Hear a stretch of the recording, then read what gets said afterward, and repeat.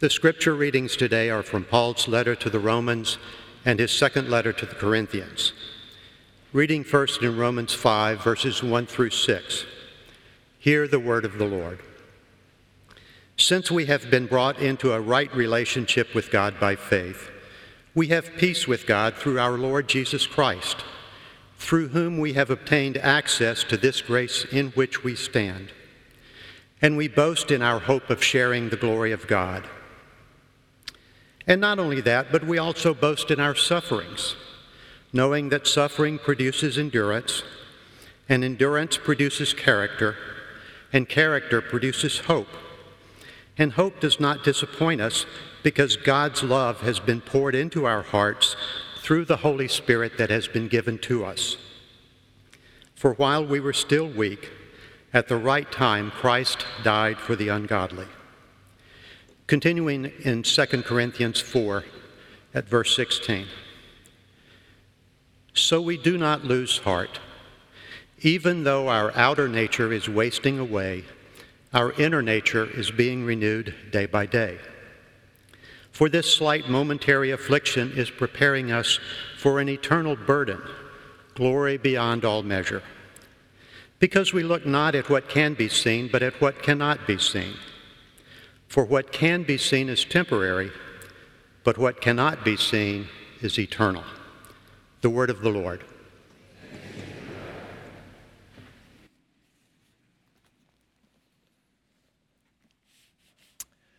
Let's bow before God in prayer. Let us pray.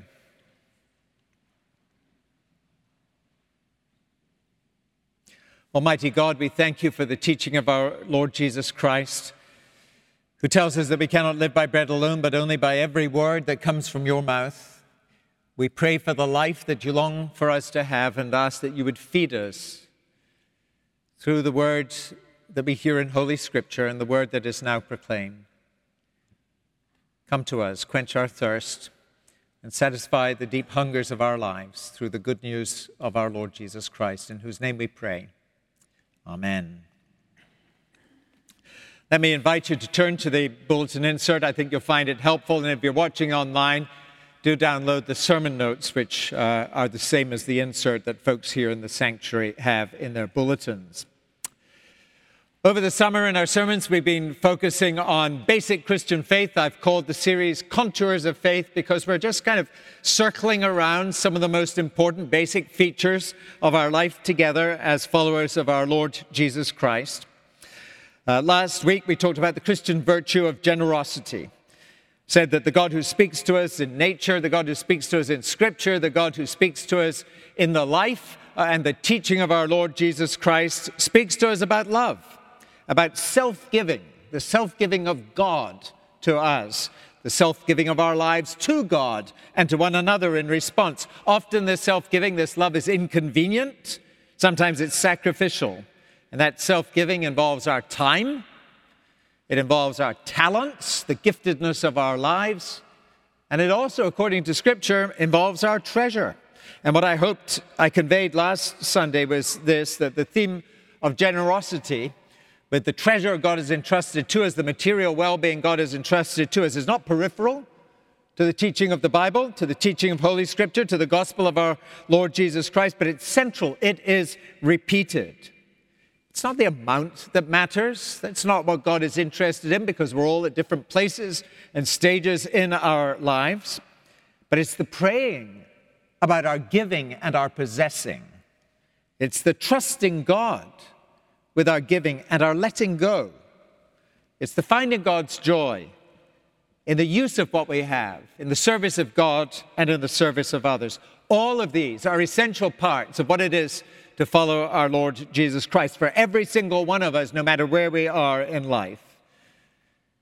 One of my favorite stories about giving comes actually from people who are in poverty, people suffering in Congo, in Africa. Retired missionary Howard Cameron tells their story like this. They're in the Lamette Presbyterian Church in Kinshasa, where he met them in 1997. He writes this: on August the 1st, 423 women of this congregation gathered to commit themselves to prayer for God's blessing on Congolese refugees gathered in Kinshasa and to ask God's guidance in how they could meet the refugees' needs.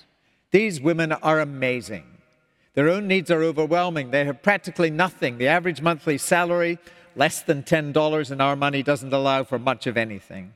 The struggle to feed the family begins at dawn and continues until long after sunset. A change in the political situation could, in just hours, make them as well refugees in their own country, yet they do what they can for those who have been run out of their homes, who have less than those who do not have enough.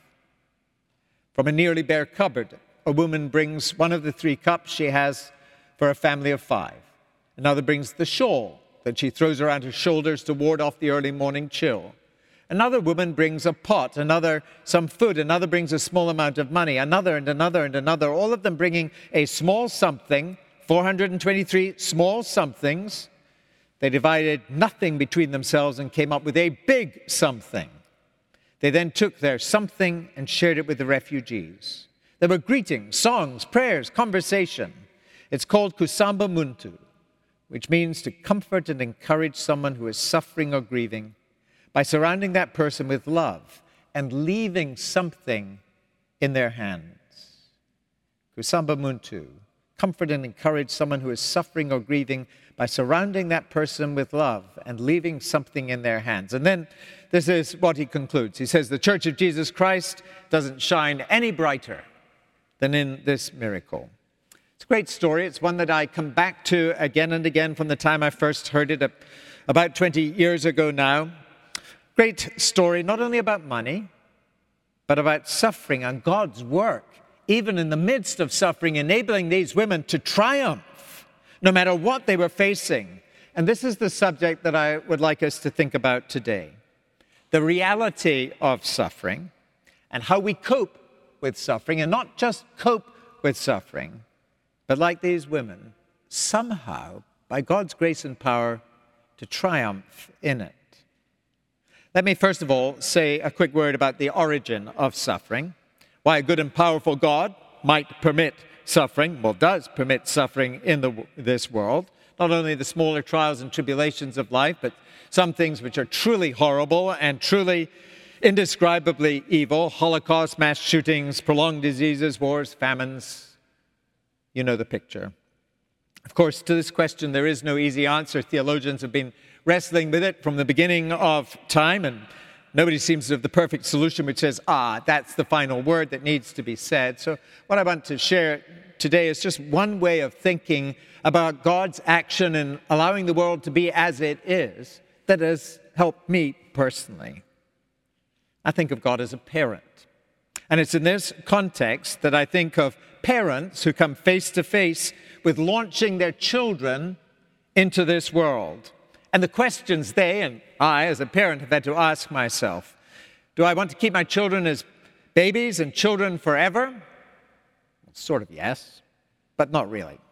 Do I want them simply to be an extension of myself with no free choice to become their own person? No, sort of like me, but no, I want them to become their own free person. Do I want them to have a life that's totally safe? Well, yeah, I wish they would have that. But deadly boring with no adventure in it? No, not exactly. So if the answer is yes to all of these, then I doubt we'll ever understand God, if it's the safe game that is always being played.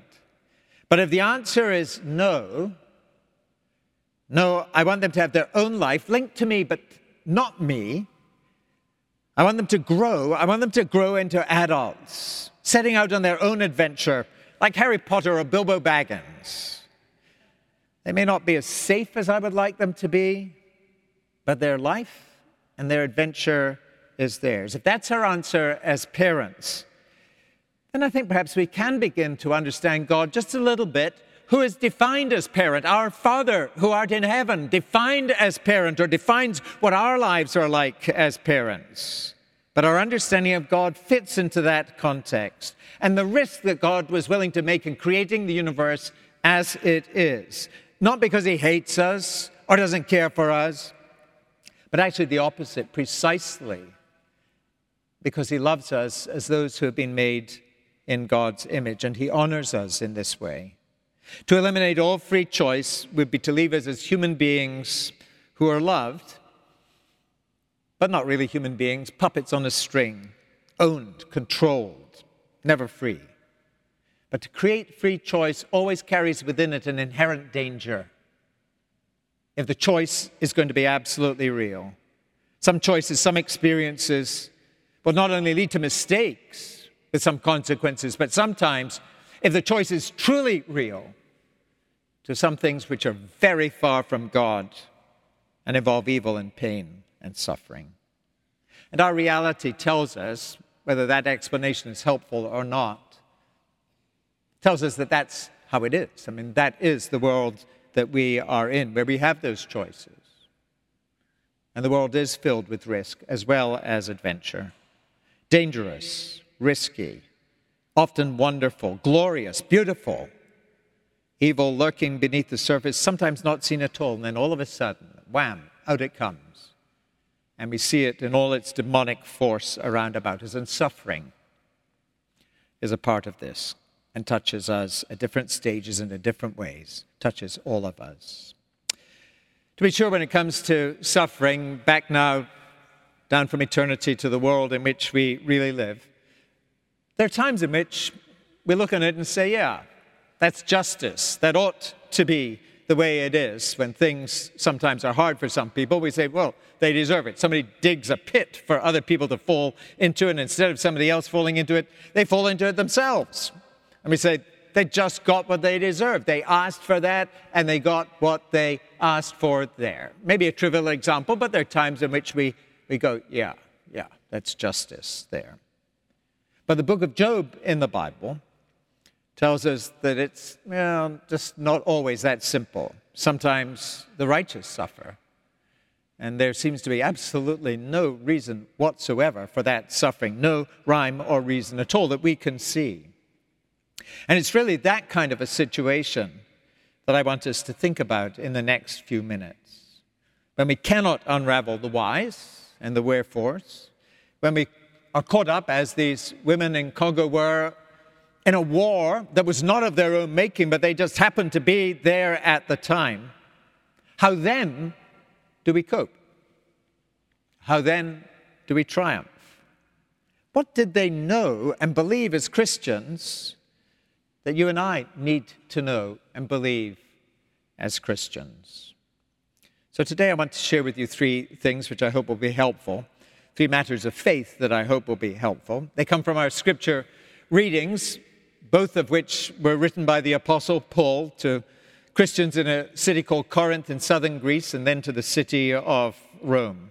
Paul is the greatest missionary of the early Christian church, and his words are powerful, not because he's a great missionary, but his words in particular about suffering are powerful precisely because he was a person who suffered enormously. These are not words that come from a theologian sitting in an ivory tower. They come from someone who suffered enormously and repeatedly for a prolonged period of time. I want to share with you, before I share what I think he is saying in our scripture passages, a little about his suffering that he reveals to the church in Corinth. So we read from 2 Corinthians chapter 4. If you go back to the first chapter of 2 Corinthians, this is how the Apostle Paul begins his letter, close to the beginning. He says, "Brothers and sisters, we do not want you to be unaware of the affliction we experienced in Asia Minor," that's modern-day Turkey, "for we were so utterly, unbearably crushed that we despaired of life itself. Indeed, we felt that we had received the sentence of death." Some of you may feel that in your own existence, your own life, your own experience just now, but that's how he begins this letter. There is some turmoil going on, experiences he has had which are crushing. And then we skip to the 11th chapter, and he gives some details not only of his suffering in Asia Minor, but in all kinds of different places. When he says, 5 times I have received the 40 lashes minus 1. Well, once is more than enough. 3 times I was beaten with rods. Once I received a stoning. 3 times I was shipwrecked. For a night and a day I was adrift at sea. on frequent journeys, in danger from rivers, danger from bandits, from my own people, from Gentiles, in the city, in the country, at sea, from false brothers and sisters, in toil and hardship, through many a sleepless night, hungry and thirsty, often without food, cold and naked. Wow. Again and again and again and again. This is what he suffered. Yet in our scripture, we discover that this does not break his spirit in any way, shape, or form, does not make him lose his faith in an almighty God who loves him. And the question is, how come? What enabled him? What understanding of life and of God enabled him to cope? And not just to cope, but to triumph. So I want to look at that, and I believe actually that these women in the Congo believed these same things as well.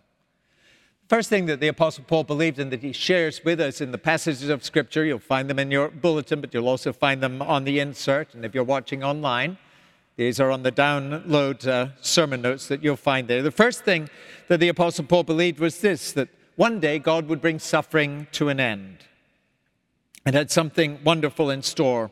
When it seems interminable, chronic, never seeming to go away, actually, it all is encapsulated in God's time, and that there's more. There's more to come beyond. Listen again to 2 Corinthians chapter 4. We do not lose heart, he says. What a wonderful statement. Then he adds, for this slight momentary affliction is preparing for us an eternal burden, glory beyond all measure, heaven. Because we look not at what can be seen, but at what cannot be seen. For what can be seen is temporary, but what cannot be seen is eternal. It was Paul's belief in heaven that there is an act two that was a huge source of his strength and his ability to bear with suffering. The belief that God in God's time, which is rarely our time, would bring it to an end and had a new day in store for him. That enabled him to use this stunning phrase, this slight, momentary affliction. It's really important to know that from a human point of view, that is absolutely what it was not that the Apostle Paul experienced. Nothing could be further from the truth. His suffering was ongoing, never ending, enormously painful. But what he worked on was placing what he experienced in this other context, in what was not seen, and not just in what was seen. My guess is that the women in Congo believed this too. And in their fear, their poverty and their suffering, they chose to see. They chose to see beyond that time and all that was happening within them, and to believe that God was the God of time and there was more to come, and this too would pass. So that's the first thing that the Apostle Paul believed, and I think these women in the Congo believed as well. And then too, Paul believed not just in heaven in the future, not just pie in the sky by and by when we die, but that God was at work even now in the midst of what was being experienced in the present, through all that happened to him. Listen again to his words in 2 Corinthians and then in Romans chapter 5. He says this, even though our outer nature is wasting away, our inner nature is being renewed day by day. God at work. And then in Romans 5, so we also boast in our sufferings. What a strange statement that is. Knowing that suffering produces endurance, endurance produces character, character produces hope. Hope does not disappoint us because God's love has been poured into our hearts through the Holy Spirit that has been given to us.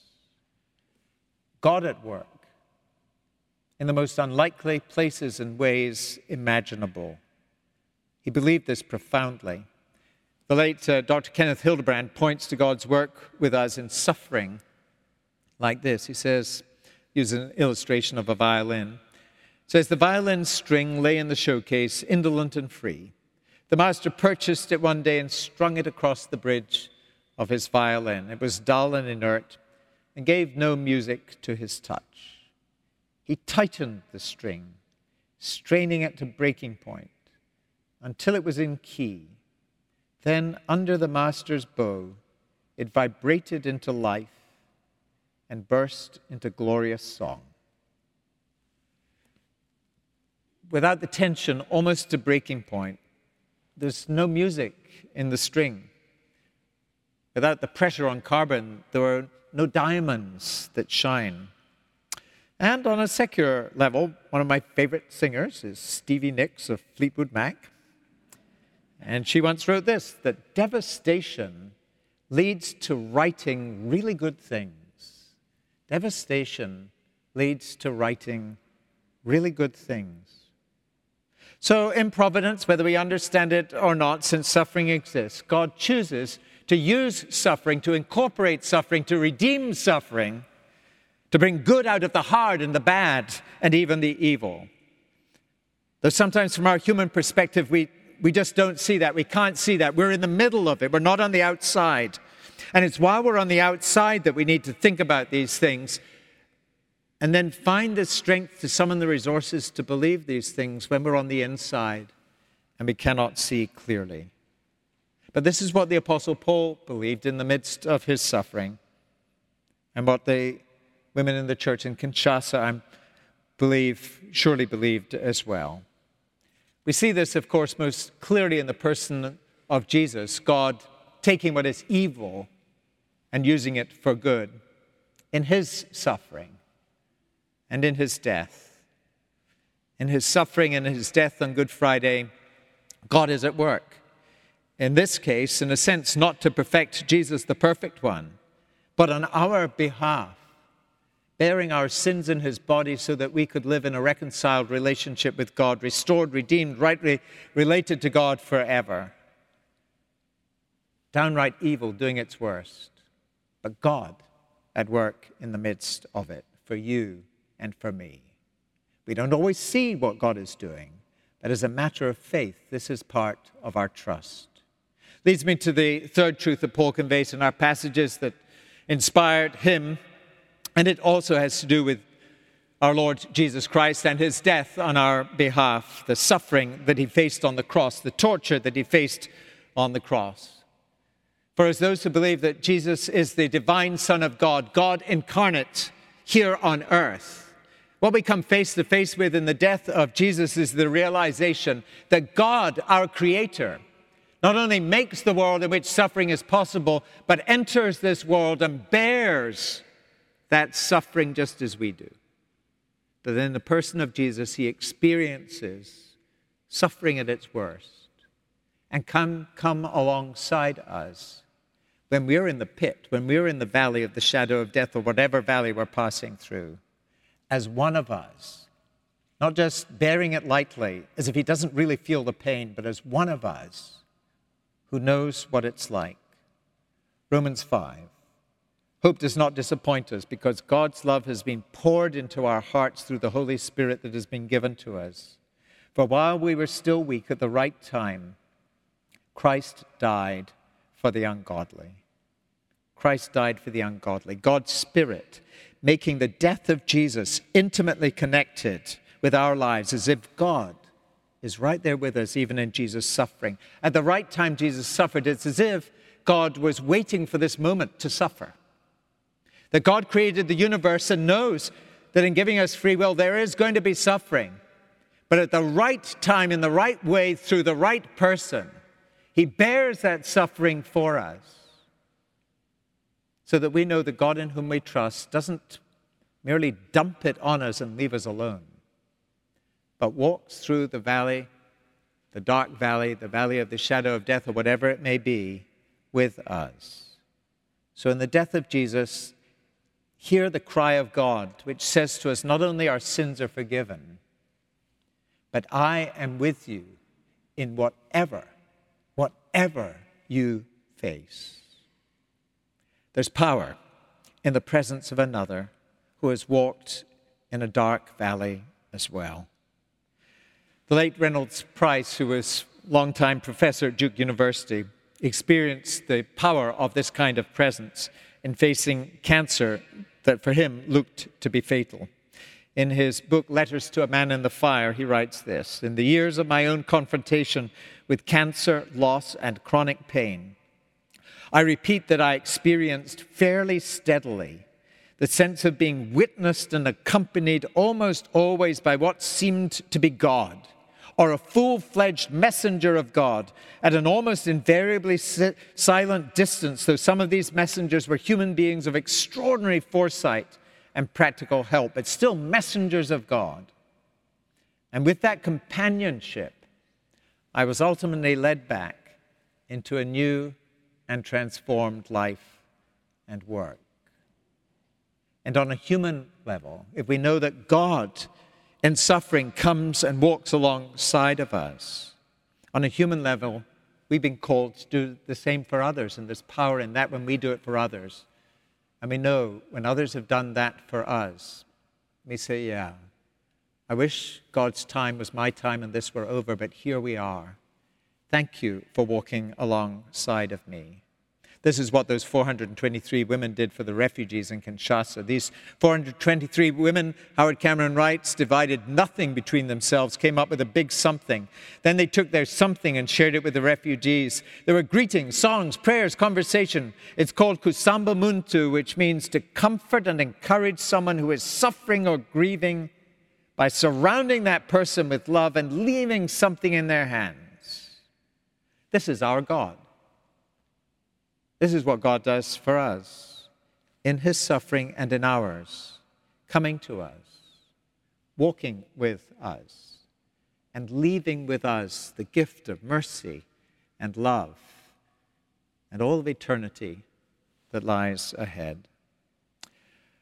All the whys and the wherefores of suffering may remain a mystery until the end of time, but down here on earth in the midst of bad news, we proclaim good news from God through Jesus Christ.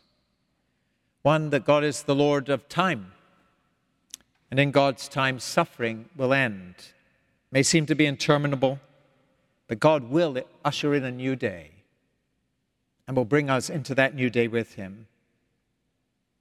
This good news we also can believe in, that suffering, which at times seems to be so meaningless, is something that God uses as a tool by which he does his work. If it exists, God is at work, whether we see the pattern of his work or not. God at work. While Jesus cries, my God, why have you forsaken me? God is providing the atonement for our sins without which none of us can live. And then third, the experience of suffering, not just something God dumps on us and then leaves us alone, but from all eternity at the right time, chose to show the depth of his love in suffering with us and for us in Jesus. May this good news give us power wherever you are in your life at this moment, not only to cope, but in the power of God's Spirit to triumph, and so bear witness to the Savior who gave his life for us, who at the table we will hear of again, whose body was broken and blood shed for us. Let us pray. Holy God, come to us, we pray. Meet us where we are. Surface in our lives those places of pain and suffering and disappointment and prolonged agony and illness, and help us to lay them at your feet. Please come. Bring these things to an end. Use them in your service. And grant us a deep assurance that you stand alongside us and know what it is like to live as the ones you have made us to be. In Christ's name we pray. Amen.